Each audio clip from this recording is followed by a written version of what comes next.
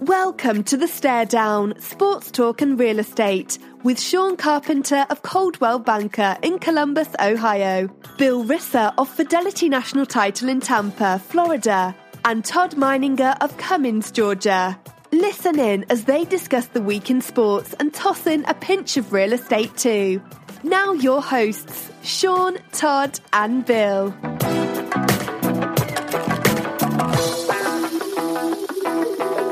Hey everybody, welcome back to another episode of the StareDown. It's March, which means March Madness is on the way and a lot more other things are happening.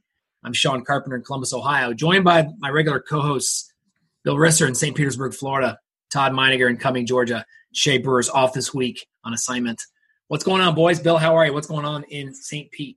Living the life, as we always talk about down here in St. Pete. I watched the weather today, and I feel for you guys because it was 85 degrees. I played golf. It was gorgeous, and then we saw that our son had nothing but a solid day of rain. I think, Todd, you're getting hammered, and Sean, I'm sure you got snow. So we've had snow for about the last 12 hours. Yeah. Wow. Yeah, and things are great. It's kind of the perfect time for the snow and the cold weather to hit because it's supposed to get really, really cold tonight. But we leave Thursday for spring break down to your neck of the woods, Bill, and we've been watching. Thank God for the weather apps to give us hope. Right? Yeah, we have a cold snap coming. I know that's funny, but it's going to be the overnight lows in the high 40s and highs around 64 on Wednesday. But then it steadily heats back up by the time you get here. It'll be perfect. Yeah, it's supposed to be like mid-80s by the time we get down there. So. Yeah, perfect. Todd, what's going on with you down in the ATL, buddy? It's a rain. And then tomorrow, there's some sun balls between now and Thursday, but high in the mid-40s, low in the 20s for the next couple days. So okay. Yeah. pretty cold for Atlanta, not Columbus cold. I think you're getting the southern end of the Arctic blast, right? Yeah. Definitely an Arctic blast. And again, our northern friends are getting it much worse, so can't complain too much. Coming off this week, you guys have all been there, just caught a nasty head cold. Nothing that makes me bedridden, but just annoying as all get out. So battled that. I'm on the upswing, thank goodness, and looking forward to the week ahead. How about you, Sean? Maybe you could wear a surgical mask on the show just in case. I'm sure it'll transmit that. I don't want to. Or if you don't, I will. Anyone? Yeah, okay, I don't want to infect anyone. So yeah, things are good here, Todd. Like I said, we're heading into spring break, so we have a kind of a shortened week this week before we head down south on Thursday, but temperatures in the morning when I wake up will be a smooth 17 degrees.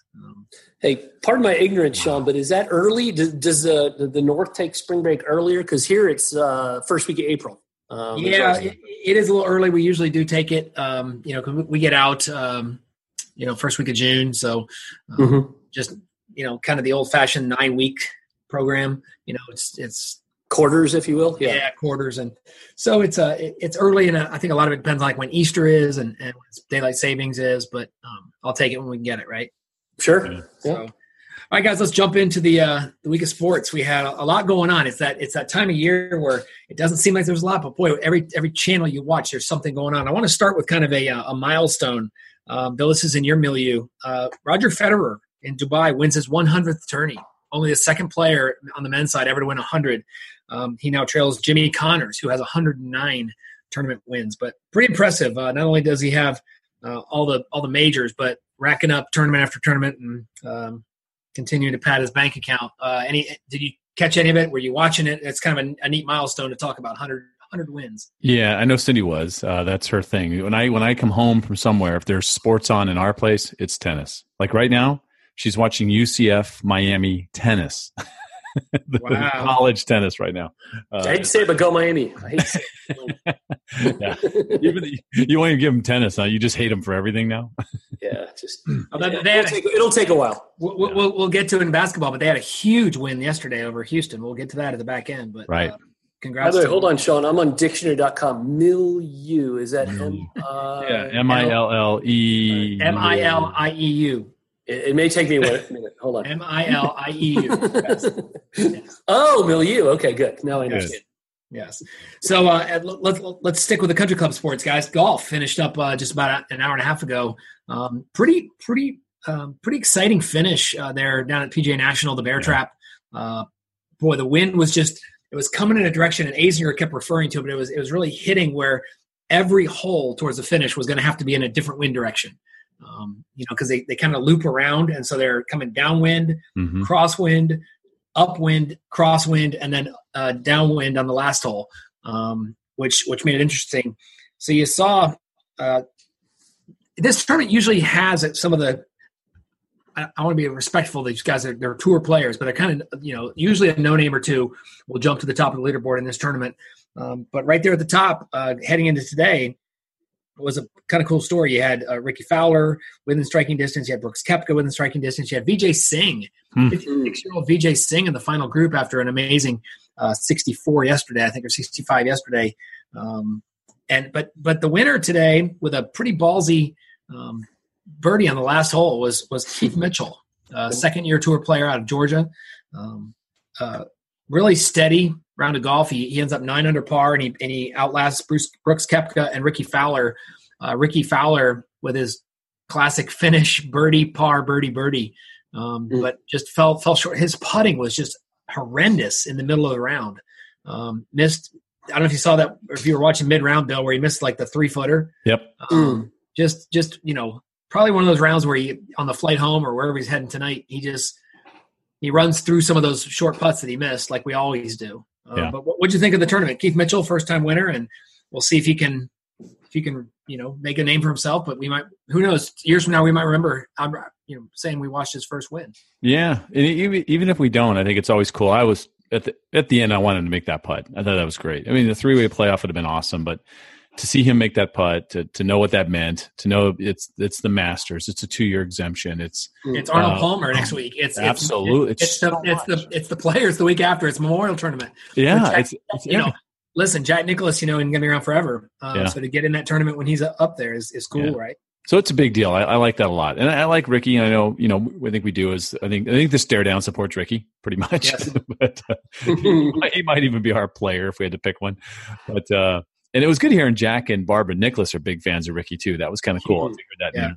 So, but it was. I think it was an exciting tournament. I didn't really think Vijay could pull it off, but it was fun to watch that. And sure enough, that shot on 17. Gosh, I kind of did him in, but like a dead pull, club short. Just pretty impressive. Speaking of Vijay, 56 years old, he has 34 tour victories. Mm-hmm. Yeah, they kept talking about that. That's amazing. Yeah, just kind of. I guess, you really realize, Bill, how dominant he was, where, he won a couple of Masters, he won the PGA. He just nobody has more range balls than Vijay. Right. They said it was Vijay and someone else on that course, someone else, Lucas Glover, somebody, a couple of people are just known for being range hounds. And so good for him. But it was a lot of fun. What else happened in that tournament that was interesting? Koepka. Now that he's got a voice and he's kind of speaking up a little bit more. I guess he got a little upset this week at something or other, and so it was fun to see him come in and kind of back up what he was talking about. That was good. But Koepka, he's got such a benefit when he can hit that 2-iron off the tee and shape it both directions. I knew a guy used to do that. Who, you? Jack? No, Tiger. Tiger. I thought you were talking about yourself. No, a 2-iron, playoffs. Exactly. No, there's never been a 2-iron in my bag. Bill can work a 2-iron both ways, but it's called a shank and a duck hook. It's called a top and a fat. It's not even a competition. So, Sean, admittedly, I did not watch much of the tournament until today, for whatever reason. I believe I was watching hockey and women's international soccer yesterday. I texted you all, but tuned in today, and a few things come to mind. Bill, you make a great point in that Keith Mitchell, I wasn't necessarily rooting for him to make it. I was glad when he did, but I wasn't rooting for him to miss it.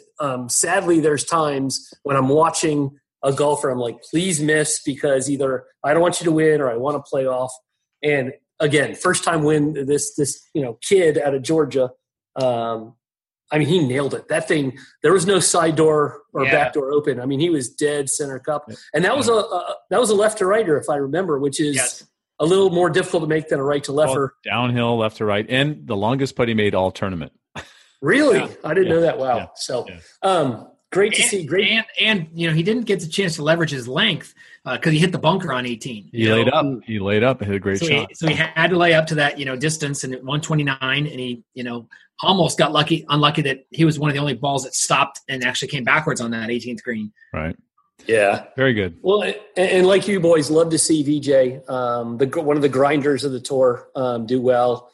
But Bill, you said it, we're all fans of Ricky here. If you guys haven't seen it, check out the video of him. He's watching the TV of Keith Mitchell's putt. And obviously the TV is going to be 3 seconds. But there's a roar in the background. He just turns to the camera and is like, kind of shrugs. Right. I mean, I said, that's like watching Sean watch sports when we're texting. Right. When he's on his he was like Ricky. Right? But did you notice who was the first person to shake Keith Mitchell's hand when he got him? Ricky. That's what I'm saying. Just Ricky, a and Brooks was standing right there as well. Yep. A likable guy that seems to be in the moment and have it in perspective. Sean, you and I talk about it all the time, perspective. Obviously, he wants to win. He wants to win Jack's tournament. I'm not sure if he's ever won before, but it's more important for Keith Mitchell to win that tournament than Ricky. But Ricky tried as hard, and so did Brooks tried to win it. So you just got to like both those guys. And again, as you said, congratulations. They left it on the course, did the best they could, and just came up a little short.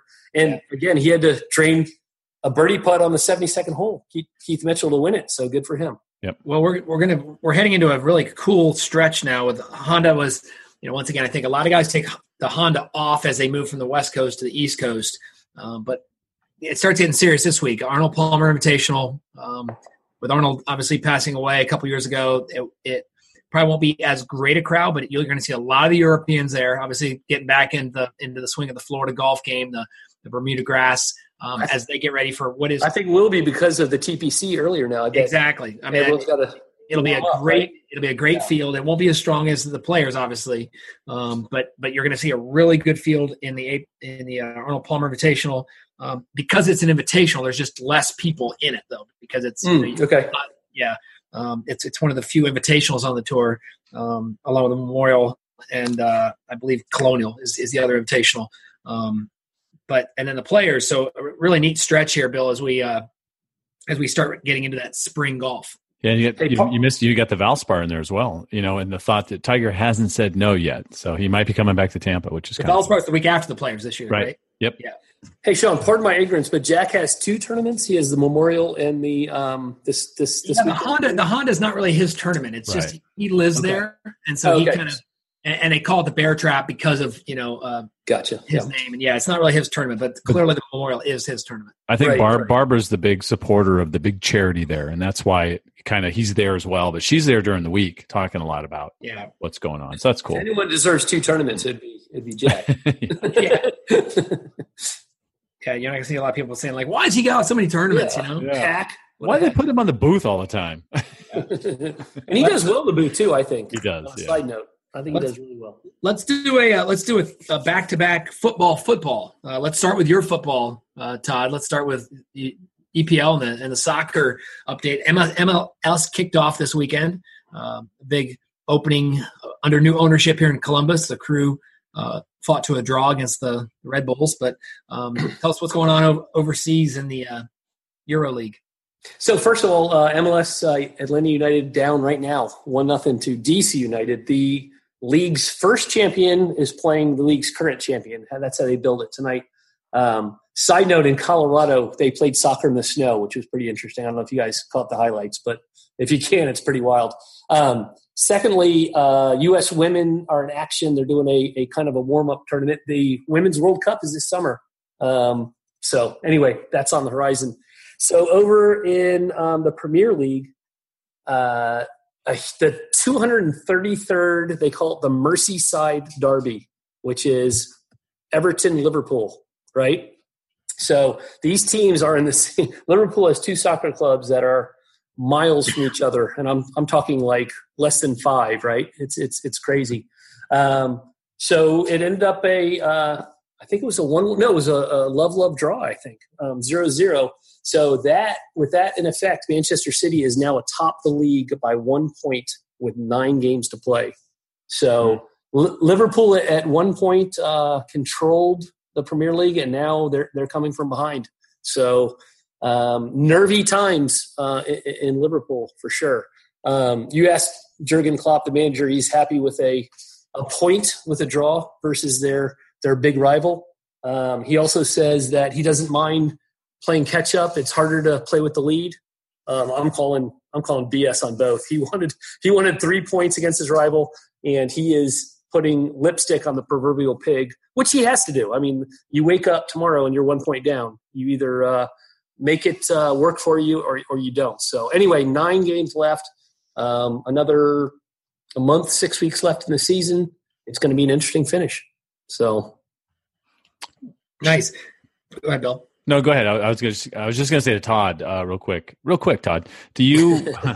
How many games left in the? 9. Wow. All right. 9. They play.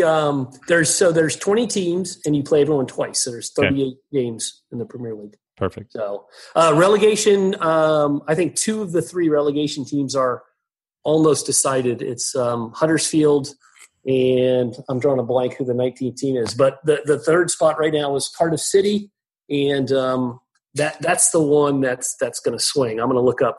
I'm just drawing a blank on the other one. So, but relegation is always important.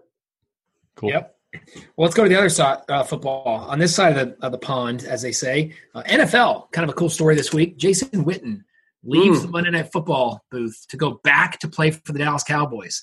Not sure if that's a testament for his inabilities in the booth and the pressures of spotlight, or is it just the desire to play NFL football and he realized that maybe he wanted to, it's Todd, I don't know if you've ever watched like a marathon or half marathon, but when you're watching, you really want to just get out there and start running. And it's like with Bill, like when we go to a golf tournament, you want to leave and go back to your country club and hit balls. I'm with you on the golf. I'm not with you on that running thing. So I was remiss. Fulham Football Club is the other and almost guaranteed relegation. So Jason Witten, as much as he got knocked and dinged, it was his first year. And he was probably drawing a nice paycheck. Athletes are competitive. I don't think the negative feedback drew him back to football. I think he would have kept going. I think he had a burning desire and probably regretted retiring in the whole season. And maybe that hurt his performance on Monday Night Football. But, gosh, to sit out a year and come back, it's just amazing. I mean, I don't know how old he is, but he's got to be in his mid-30s, I would imagine. So you don't think that Tony Romo's amazing success had nothing to do with him going, I can't keep up with Tony. I'll just go back and play because he can't play anymore. Tony would, compared to the two, he's the GOAT between him and Jason for sure. But another thing these athletes face is once you're done, you're done. So I think that's why guys come back. I think that's why Brett Favre went and played for the Vikings and then the Jets, because once you hang it up for good, there's no turning back. So he probably knows he can fall back to the announcing booth, maybe not at Monday Night Football, but somewhere. Like there's a lot. He's got that fire, right? There's a lot of players in the history of the NFL that have hung on for that one more year, right? I mean, guys that like the Dorset that didn't finish with the Cowboys, and Emmitt Smith. Jerry Rice went to Emmitt Smith in Arizona, and OJ at San Francisco. Just a lot of. And as fans, every one of us want to say, just stay, just retire. But Barry Sanders did it, right? Hats off to him. And people were screaming that he went too early. But when you look in the mirror and have to shave every day, you only answer yourself. And it's not a money thing. It's just they know they're never going to be able to do it again once they officially quit. So I don't blame anyone for trying to get that extra year or two, Yeah. I heard Bill Simmons on his podcast was talking about, how when Romo and Witten were with the Cowboys, Witten was always the guy that the media loved to interview because he was just a great interview, and everyone said this guy can do whatever he wants in the media. And Tony was always awkward and unsure of his voice, so to speak. Mm-hmm. And it turns out that Tony's just fantastic in the booth. But Bill Simmons and whoever his guest was, I forget who it was talking about. I've never tuned into Monday Night Football because of the announcers. In fact, I've never tuned into any game because of the announcers. It helps if there's good announcers on there. You're just happy. You're just happy when you know them, right? Yeah. Said, when Tony Romo is calling the game, you're like, yes, all right, this is gonna be good. Yeah. But you won't turn it off if it's someone you don't like. Well, yeah, but I think that if your team, if the Gators are on Saturday night and Herb Street and Fowler have it, it's bonus because that means it's a big game. Right. But you're not going to be like, now there are some people you're like, oh, why is he or she calling the game? But I always loved it when Brent Musburger, called the game, but I didn't tune in because of that. When I was a Charger fan, and even today, it's for me. It's I'd argue you still are, but the bird and the beard, right? When you had Ian Eagle and Dan Fouts, only because Dan Fouts was great. I thought Dan did a great job. Kind of old Keith Jackson and the West Coast College. Well, this is going to go back a while, but who was the NBC guy that was on with Don Criqui? Dick Enberg. No, it might have been. No, because I think Criqui was a play-by-play. Yeah, you need a color analyst. You need a player. Criqui and Criqui. Boy, I'll have to look that one up. Yeah, I'll play with it while you keep the show going. Yeah, hey, Sean, while you mentioned Gators, and I guess I'm saying this for a reason, but I forgot who was being interviewed, and they said the worst part of being cut from an NFL team is everything stops when you're cut. Like your meals are taken care of for you. The uniforms, like you go, shirts. So I remember who's the old Gator basketball coach, Lon Kruger, right? After the Gators, I think he went to Illinois, and then he ended up in Oklahoma. But UNLV, Kansas State. Yeah. In one of his buffers, they said, "What do you miss?" And he goes, "I miss the schedule.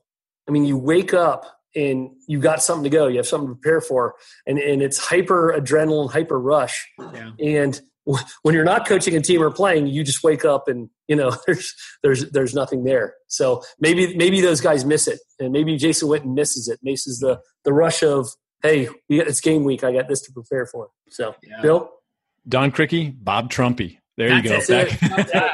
I can still hear like the Mile High games. Absolutely. NBC, right? They're on NBC. They were, back in the 80s. And Trumpy was a tight end with the Bengals. So that's why Sean probably kind of connected with you. They were good because Enberg was with Fouts for a long time. Yeah. That's awesome.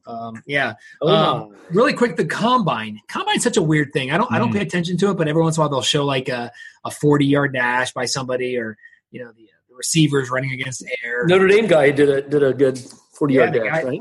The guy from somewhere in the SEC. What school is he from? LSU, number 40, LSU. 4.41 as a defensive tackle. Ooh. Fastest ever by a defensive tackle. Wow. Mm-hmm. Yeah. And then he had the big day, the measurement of Kyler Murray. That was breaking news on every sports talk show. How tall is he? 5'10" and an eighth. So everyone thinks he's the best thing since sliced bread now. He's 5'10" and an eighth. Because he's over 5'9", right? If he was 5'9" and 3/4, they weren't going to draft him, I guess. Do you see Jordan Scarlett, Sean? He ran a 4.49. And I'm like, wow. He just probably moved up 2 rounds because of that. Bryce, late second rounder now, yeah, for sure. Yeah. But boy, those first rounders do not do much at that combine. You know that, right? It's fun to watch that. They all wait for their guys, the second and third round that are fighting. It's huge for those guys. One more shout out to another podcaster. You guys follow Clay Travis at all? Kind of a controversial voice on a little bit. Yeah. He made a great point. He says, "Why do they measure Kyler Murray or any quarterback's height? Who cares how tall they are? It's their eyesight. Where's their eye level? And that's what it should be." That's funny. He said Peyton Manning could be 6'4", but he's got a 4-inch forehead, so his eyes are. He's got a 5 head. Right? 5 head, exactly. Let's pop to the NBA really quickly. Shay's not here, and Bill, I know you edited last week's show. Shay was dropping some torches, killing it. Man, he was so good last week on the NBA. Yeah, so we're not gonna do him justice. But really quickly, really no change last week except a small one out west. Milwaukee, Toronto, Indy, and Philly still leading the East. Golden State, Denver, Portland. Shay's Portland Trailblazers moved up into the 3rd spot. Wow. And at Oklahoma City. So next week when Shay's on, I'll be curious to know, are they hoping to move up or do they kind of want to stay in that 4 or 5 slot? I think it doesn't really matter. Probably not. But, clearly for them, much like Toronto, they've got to get over that first round series. Yep. I guess the big go ahead, Todd. Just as a peripheral fan, the 2 things I noticed this week was the Lakers are struggling, right? To make that's where I was going next. Yeah, they're out. They have a 1% chance of making the playoffs after losing to Phoenix. 4.5 out right now. 9 games to go, I think. And they're really now they played some pretty bad teams coming up. But did you see that the Phoenix Suns is the lowest record team this far into the season that LeBron's ever lost to? Wow. Well, they only had 12 wins. With that's crazy. How many games are left? Ballpark. I think 9. Okay, 10 under 10. Yeah. So the other thing I'm hearing, Sean, is the Celtics. No one knows what to make of the Celtics. They're schizo, right? They're either the best team you'll ever face or more like the Phoenix Suns, depending on what the night is. So we'll all see the Lakers next year with Anthony Davis and Kyrie Irving joining LeBron. How's that? Right? Yeah, Kyrie comes back. Wow. And I think LeBron's the best, but he definitely likes to surround himself with amazing talent. Which all the championship teams do, right? Yep. I think about 19 games left. Yeah, that makes sense. That makes more sense. Yeah, because hockey's got 14 left. Yeah, they usually finish right. Yeah, I think I had 9 because Todd said EPL had 9 games left, so it was that's fine.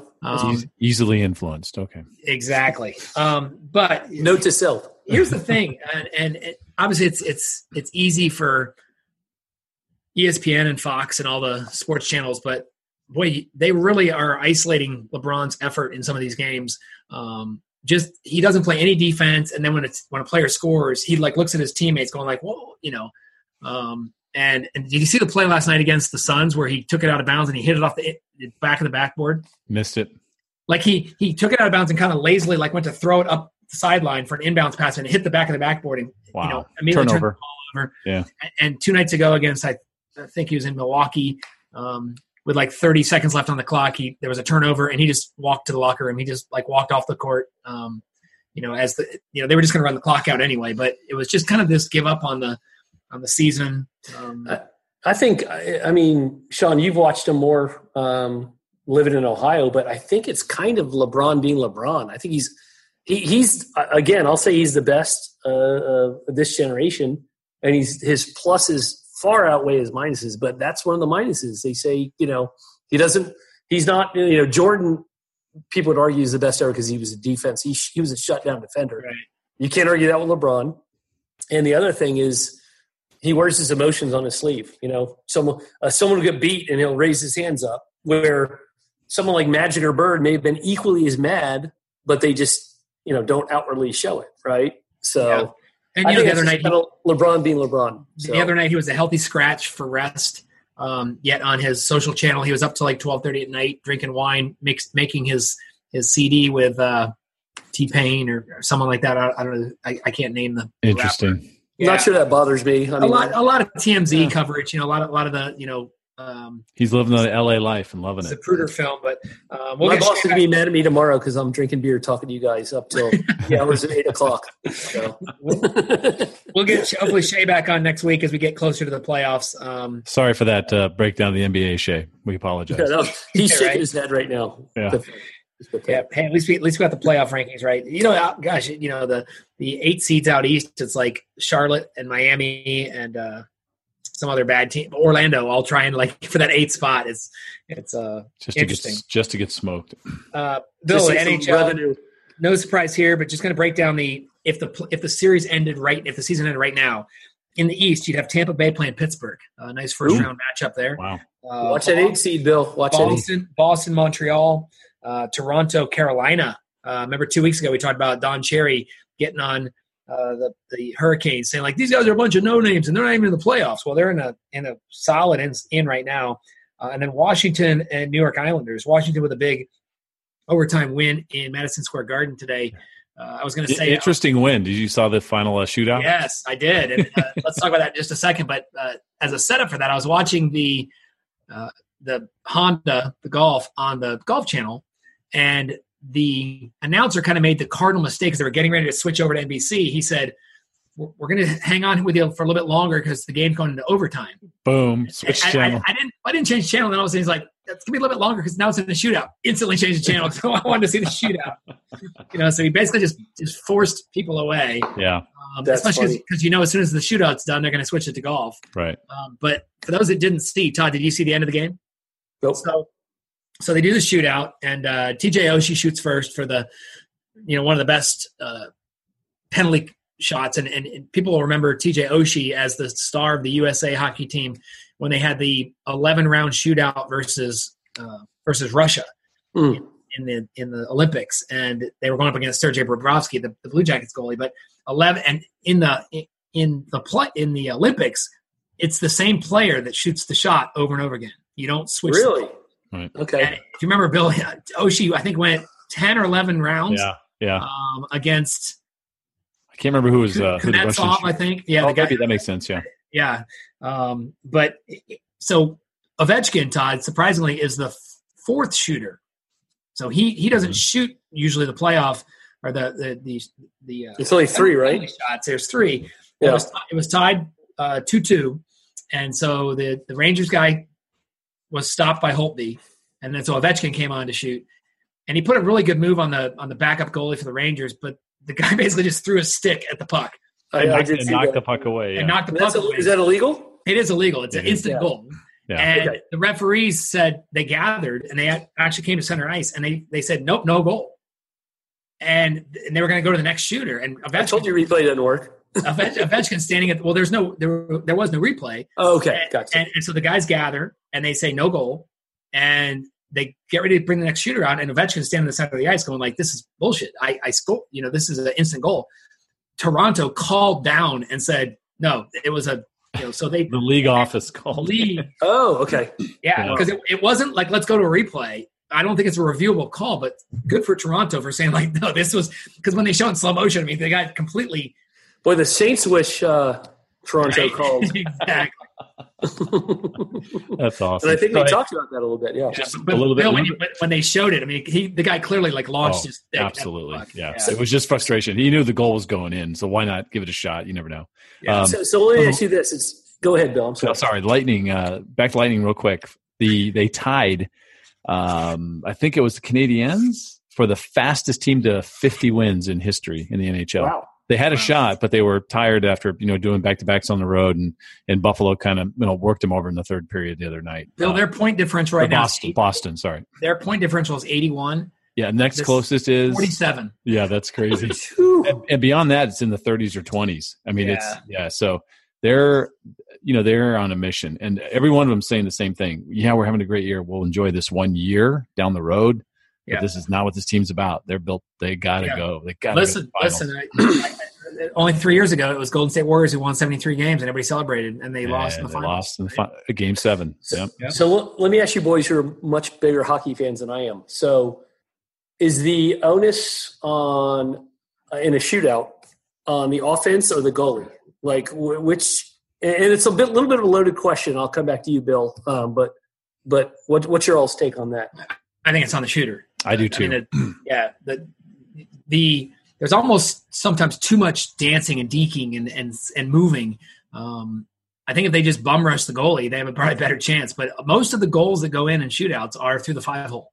Yep. Because they do so much movement, they get the goalie having to slide from. That's why they take the puck from the center and they go way out to the side to force the guy to have to move from side to side. But really, I mean, Bill, if you watch the shootout today with the Caps and the Rangers, one of the best plays they made was against Kuznetsov, where he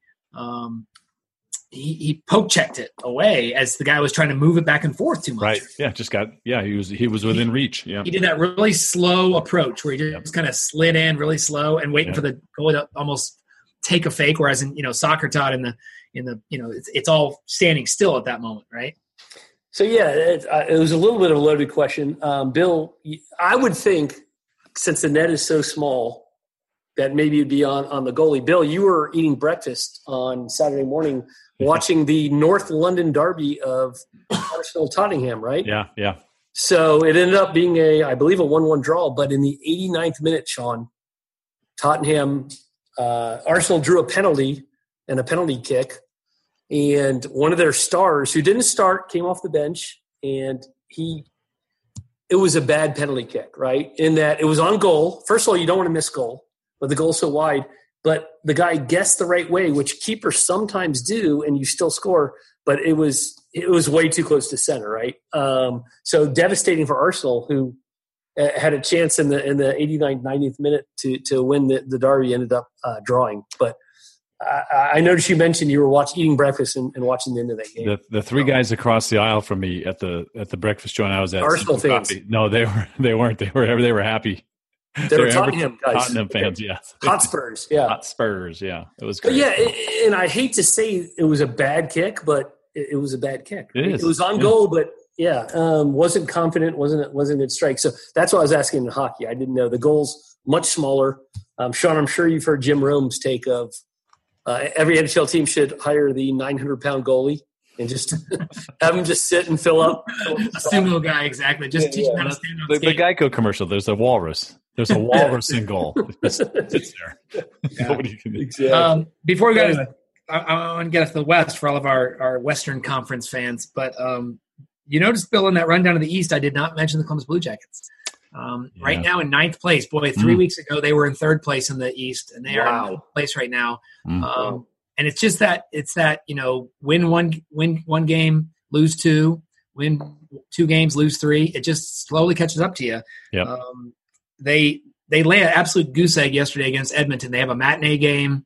The barn is full, and they go down 4-0. And just after winning on the road at Philadelphia and having some big wins on the road, so they've got a tough schedule this week. They play at Pittsburgh, and then they have kind of a home and home back to back against Pittsburgh. So just a team that's had their number their entire history. Yeah. It's going to be do or die time because, as we talked about, there's a couple weeks left in the season, and right now, look at this point, I would take the 8th spot if you give it to me, but then you got to play take it run. So you'd probably rather play a team like Boston or Toronto, who has all the pressure on them. Out west, if the playoffs ended today, right now, Calgary, Minnesota, San Jose, Dallas. So Dallas has made a big move to get back in the playoffs. Winnipeg, St. Louis, and Nashville, Vegas. That'd be a great first-round matchup. Those 2 teams are really starting to hate each other. just with some of the last 2 years, histories, the long openings and the. Does Vegas call Nashville little brother? Is that what they do? They call Nash Vegas little brother. Yeah, that's funny. Let's finish up, guys, with NCAA basketball. We are in that time of year where it's just fun to just even a random game you can watch. Just going to go backwards down the rankings. Interesting that Kansas State is still ranked below Kansas, even though they have a better record and they're probably going to win the Big 12. But Kansas still getting some love. Purdue just dropped a hammer on Ohio State yesterday. I don't know if you guys saw that. It was at one point it was a 39-point game. So we were at a birthday party at a sports bar, and Rhonda wanted to watch the Kentucky game. They wouldn't put on the Kentucky game because they said people want to watch the Buckeyes and the Blue Jackets. Blue Jackets were losing 4-0, and the Buckeyes were down 39 points. It's probably good Rhonda didn't watch that game, right? Yeah. That's true. Because that was another boat race. I mean, that was a boat race, much like the game in Rupp was just the opposite. Right. LSU wins a big game against Alabama, and they are kind of right there on the cusp of finding a way to win the SEC because they beat Tennessee. So if they can win out, I believe they will get the number 1 seed in the tournament. Nevada, did you guys see the little melee? Not melee. Did you see what happened after that game? Skirmish, if you will. It wasn't even a skirmish. So they lose to Utah State, and the court storm. So they storm the court. Well, in the hallway on the way to the locker room, one of the Nevada players was upset, and he punched a fire, in case of fire break glass. Oh, yeah, you just broke the glass. Fire extinguisher. Yeah. He broke the glass, kind of like what Amari Stoudemire did. Sure. Right? Sure. He was mad, and he was screaming that one of the fans pushed him or punched him or dropped a racially charged word. And it was just you'll see it online. It's a big deal, and the conversation over the next few weeks will be about court storming and what you would do. Well, that happens, it seems like, at least every other year there's an issue. It does look fairly dangerous for the visiting team, that you got all these, crazy guys. The good news is most of them aren't drunk, I would say, right? Especially in college. In college, you'd think, yeah. Yeah, for the most part, but that doesn't mean they're not crazy kids are doing stupid things, right? So we snuck in a flask to a game or two, right? Maybe that might have happened when you were at UF. That's I'll say that. I'll say that about you. No, I agree. Court storming and field storming. And Sean, agree with me or disagree, but a prideful thing is UF Florida they've never stormed the field after a victory, ever, right? And you look at every team, they have a big victory, they storm, and Florida's one of those ones. And our buddy, I can't hear you. Rupp Arena's never stormed the court? No, in college football. Oh, in football, yeah. Yeah, in football, UF never stormed the field. So I switched gears on you. I'm sorry. Well, when you expect to win, you don't have to storm the court. I think that's part of it, right? I mean, that's the whole. Well, it's part of our. I think it's part of our culture too. It's like no matter how big the win, you don't. Yeah. And I think Spurrier did that because he put in grass, and he's like, we don't want to destroy the grass with a bunch of people storming. Right. But yeah, I agree with Bill. I it's dangerous, right? You don't want to be the other guy with 20,000 fans running at you. Let me give you. Can I give you one scary example of storming the field that I know exactly how dangerous it is? We'll go back to Chargers in 1994 beat the Steelers to go to the Super Bowl. So it was a 95 Super Bowl. The team flies back and they basically are going to they just say, hey, the stadium's open, come on in. Now that means the team's going to come and get on the field. They're going to celebrate and show the AFC Championship trophy. The problem is stadium management wasn't ready, had no security. So the only security they had was just to try and ring the field to keep the people in the stands. I've never seen Qualcomm so full. It was completely jammed with people. Every set of stairs in every upper deck section was filled with people sitting on the stairs. And it's a free venue, right? Yeah, twice there was a storm towards the field that security was able to hold back. On the second, I was on the field. I had credentials, so I was on the field. After the second wave got pushed back, I left. I went straight out the tunnel, went to my car, and went home. This is not the place to be. Yeah, so it can get hairy. Todd, have you ever stormed a field anywhere? No. I have with Kevin at ASU. I think it wasn't a U of A win. It was a ranked opponent, and Kev was about 10, and people were going down there, and we weren't one of the early ons. But by that point, we got there. They weren't even trying to keep people out. Yeah, and they were trying to tear down a goalpost. So I've got a picture of Kevin in front of these losers that failed miserably tearing down a goalpost. It's awesome. And I say no. I'm not judgmental of those who do. Well, I get it, yeah. It's just not my thing. I'm just wondering if anywhere on the field, right? Okay, now what? I think that's what it, That's exactly right. That's the two times it was. One was at Ohio State after a Michigan game, and like Bill said, it wasn't a storm the field. It was a light drizzle the field because it wasn't like we crushed onto the field. It was by the time we finally left, it was just like let's walk down the field. So my brother came on the field. Yeah. And the other time was myself and Tom Sandberg. Todd.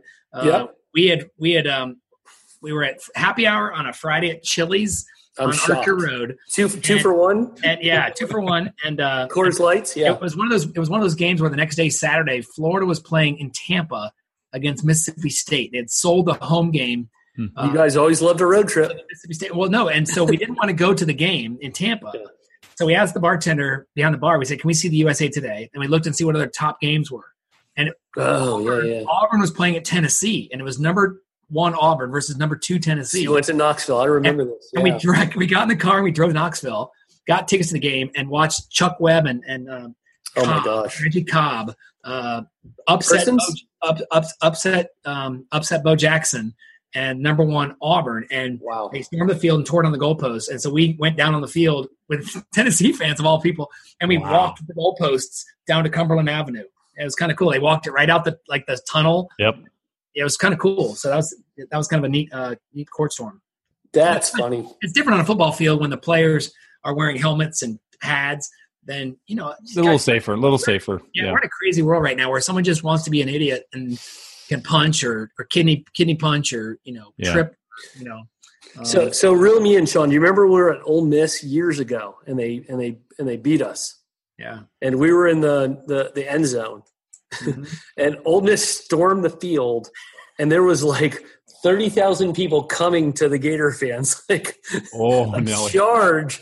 And I'm a pretty brave guy, and I was like, I don't like this. I just want to go home, right? Felt like you're at a soccer game with the hooligans.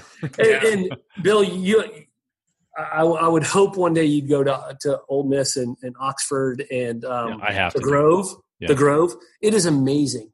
It is amazing. But you literally had these girls in dresses and heels, sprinting at us like, you suck. And I'm like, but you look so nice. Like, you look so wonderful. It was awesome.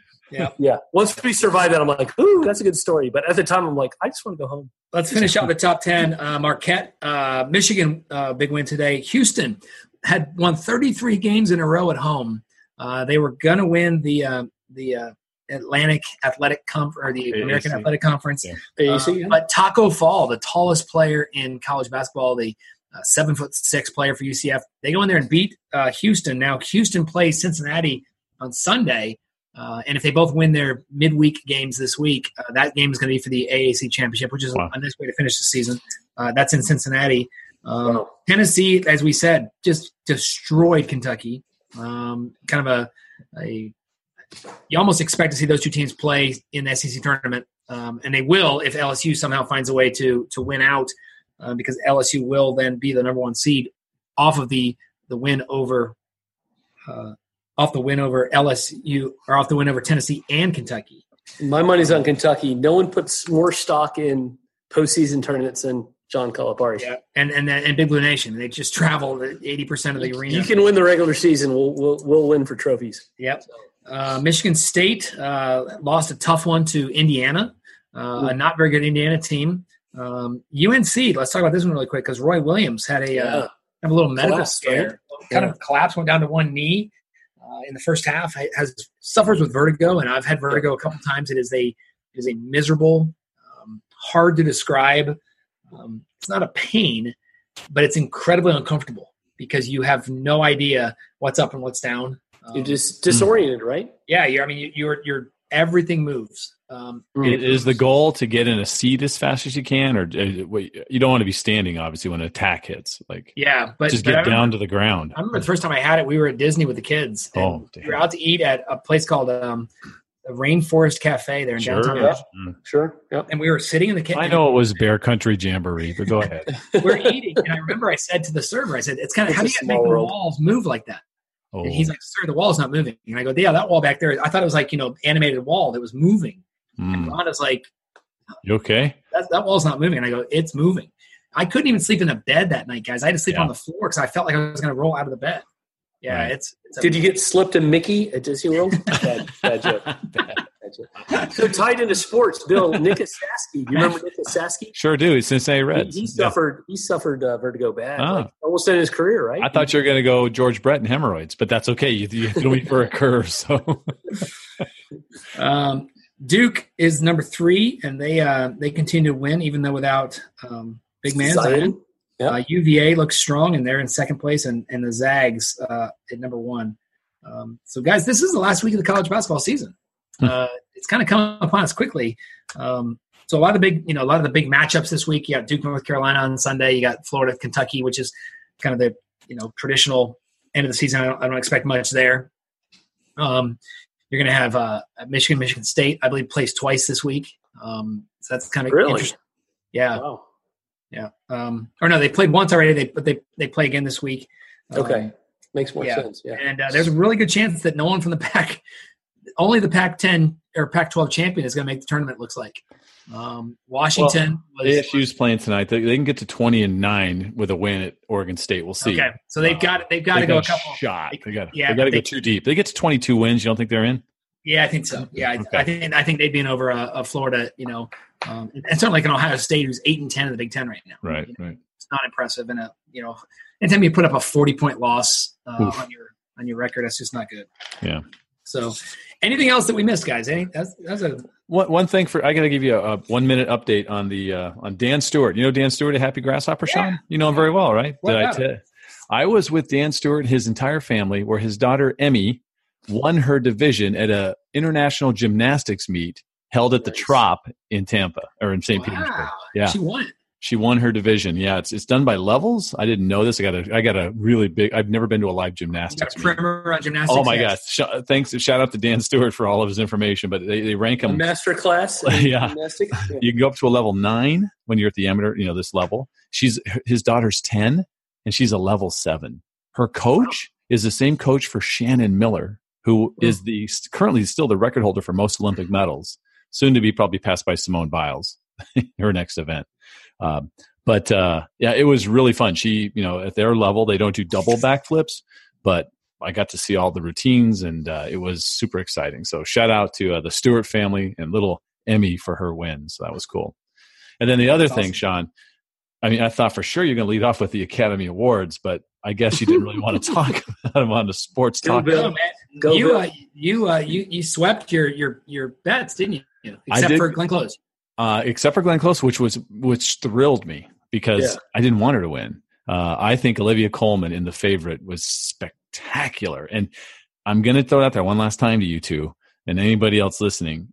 If you have a chance to see The Favorite, go into it with an open mind. Don't think it's just another British period piece from the 1600s. It's funny. I've seen those all. I've seen all of those. Yeah, I'm sure you have. Yeah, funny, raunchy, and actually a piece of history. Because if you go back and look, you had Todd at raunchy. He's already downloading it right now.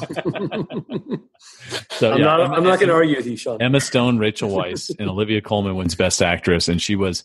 I know they're actors, and so I have a grain of salt when they get up to do their acceptance speeches. But you got to remember, Olivia Colman had lost to Glenn Close in every single category all year, to every other awards show, right? Golden Globes, the SAG, you name it, she lost, the BAFTAs. But she wins this, and she was so shocked and so excited. It's a really cool speech to watch because, especially, I got a thing for British ladies who are super funny. So, what can I tell you? There you go. I'm good now. You let me get my Oscars out. Now, Bill, break down because you watch every minute of the show. With a host, without a host, is this going to set a new? Great question. Yeah. Is this going to set a new trend that they don't need a host? And is it going to, or do you feel like people just force it has to have a host because they can get jokes in about the president and jokes in about politics? Well, they got their jokes in even without the host. And I'll tell you this, it's not the first time they've been without a host. They've done it before. So I thought the show went well. I think they opened it great with the SNL ladies with Tina Fey, Amy Poehler, and Maya Rudolph. They came out and did a really cool 5 minutes. Let's just kind of get going. I think that there were some really funny skits when you had best costume design. The two presenters, one was Molly McCarthy. I think I got her name right. It feels so bad. And I can't remember the gentleman, but they came out just dressed in everything from all the movies pieced together in one costume. It was pretty funny. I mean, it was pretty funny. So I think they did a good job with it. I think the music part was great. I love seeing the songs. I've told you guys before, the Lady Gaga, Bradley Cooper, because Bradley Cooper is not a professional singer. Not a singer, and he killed it. He killed it, and it was so good. And some of the tweets, if you go back and check some Oscar tweets, some of them are very favorite. My favorite one was probably a woman tweeted out that, oh, great, 250,000 women are now pregnant. Because that's how hot that is. What did you think of the baby boom, right? Exactly. What did you think of 10 months from 10 months from February? What did you think of Queen with Adam Lambert? Just okay. I wish I would have sung a different song, I was exactly with you. I looked at my son who was with us for the show, and I said, they're going to do another one because this is just the opening. And then when they were done and that was it, I was super disappointed because anything else would have been awesome. Killer Queen or High School Race. That's an important song. Yeah. It's an important song in the Queen, legacy in their set list. It's very important, but it's not one of their best songs. So that's all. Yeah. All right. Anyway, so December 2019, a lot of babies will be Bradley or Gaga. Bradley or Lady. Lady. Yeah. So. And Adam Lambert, that's not new. Him and Queen, right? He's been touring with him about 3 years. Yeah, he's been touring with him, and I think he's got the right voice to kind of handle it. But I think Rami Malek killed it in the movie. He was really good. So. It's kind of like the Super Bowl. People complain a little, but you have such a short period of time. You're going to play the popular song, right? Well, they got some other popular songs. It's not just Queen fanatics. What they play? If I may, We Will Rock You. We Will Rock You. We Are the Champions. That's more of a sports. That's exactly what we thought. Maybe they're trying to fire up the crowd. Yeah. Okay. I hear you. Killer Queen, I thought would have been, or Bohemian Rhapsody. Like that's one that people could have sang along to. Absolutely. Had some fun with. I'm a Crazy Little Thing Called Love. Thing Called Love would have been great. Or a medley would have been out of bounds. A medley. Yeah. Fat Bottom Girls. They could have done. They could have done. Kim Kardashian. I kept thinking we're going to get through this without somebody saying it. And then Sean said, "Thanks to Sean." Well, because nobody wants bicycle race. They want fat bottom girls. Bicycle. All right, go ahead. All right, guys. Todd, what's going on this week? Sean, so business as usual, of course. I'm going to do a little traveling, but excited to watch Scott's lacrosse season progress. He has 2 games this week. Everything's going well. But yeah, I need to close some work. I get up every day. That's my job, right? Close work, bring in dollars, just like a lot of other salespeople. So after being under the weather last week and not giving it my full gusto, I'm looking forward to having a great week work-wise. So what about you? I'll go me next and then Bill. So I have a short week because I leave on Thursday for spring break, but I was closing on Thursday. It's a great young couple getting their first house here in Central Ohio. That's kind of cool. And then I head off on the way back from spring break, I'm going to be dropped off in Charlotte to fly to Vegas for the Coldwell Banker Gen Blue. And I'm doing 2 presentations out there. I'm one of only 4 speakers. Bill, I'm up on the list with Tom Ferry, Matt Ferrara, and Travis Robertson. So congratulations. That's awesome. Kind of a neat marquee to be on, but yeah. I'm doing 2 sessions, the same session twice. So I'm doing 4 practice sessions, so to speak, with my local company for that session to kind of make sure I get my timing down. Perfect. And then in between on Monday and Wednesday when I do those classes, I'm doing a all-day GRI 200 for the Ohio Realtors. Normally I do a half day, but the other instructor is sick. So I'm going to be doing a full day, 8 hours. What's GRI, Sean? Graduate of the Real Estate Institute. So it's kind of a designation course for real estate agents. There's the CRS and continuing education a little bit. Is that exactly. Yep. Okay. Yep. So it should be a fun week. And then guys, I'm heading south. We're going to Cape Coral, Florida via South Carolina. So we'll stop and pick up our daughter Riley. Playing golf at Worldwoods, Todd. Nice. The course where I was a golf pro. I've done that once or twice. Ryan and I are going to play 36 holes there on Saturday. As the girls head down and check into our place, and then Ryan and I are going to play with Bill next Wednesday. So we'll forecast it next Sunday night, where I'll be probably podcasting poolside. And then has it been a year already since Ryan golfed with Bill and Anthony and you guys? Yep, it has been. Yeah. So, wow, time flies. Looking forward to it. So, all right, Bill, what do you got? Tell us about the real estate sessions coming up. Great episode last week with Lee. And, Lee Adkins, great guy out of Atlanta. One of your music guys. I love the guys with a music background. I think it's amazing. I'm so jealous of people that have that talent, so we kind of talked a long time about the music, but hopefully people are okay with that. This week, a really good episode. Melanie Pichet, the Brell team out of Toronto, Canada. Boy, she is sharp. Yeah, she's really cool, smart. She's going to Mexico in a week to write blog posts for a week. Sit on the beach and write 10,000 words a day. That's her goal. I thought, that's awesome. Sean's sitting there going, what? I'm sitting here in the cold, snowy Columbus writing my post tonight. So she's got a pretty cool setup out of Toronto. And then I mentioned a little bit to you, Sean, but I'm working on and editing the episode with Jimmy Mackin for a week later. So that's going to be really good for anybody who's fans of Chris and Jimmy and that whole thing they're doing there, which is really cool. And other than that, this week, we've got a lot going on at the branch or in our world. We're working on working on ourselves kind of stuff, which is really cool, right? We're going to survey our staff. We're going to kind of work hard together to make sure that we're providing the best service we can on all fronts. And I think that's important from leadership on down. So that's kind of a focus for this week.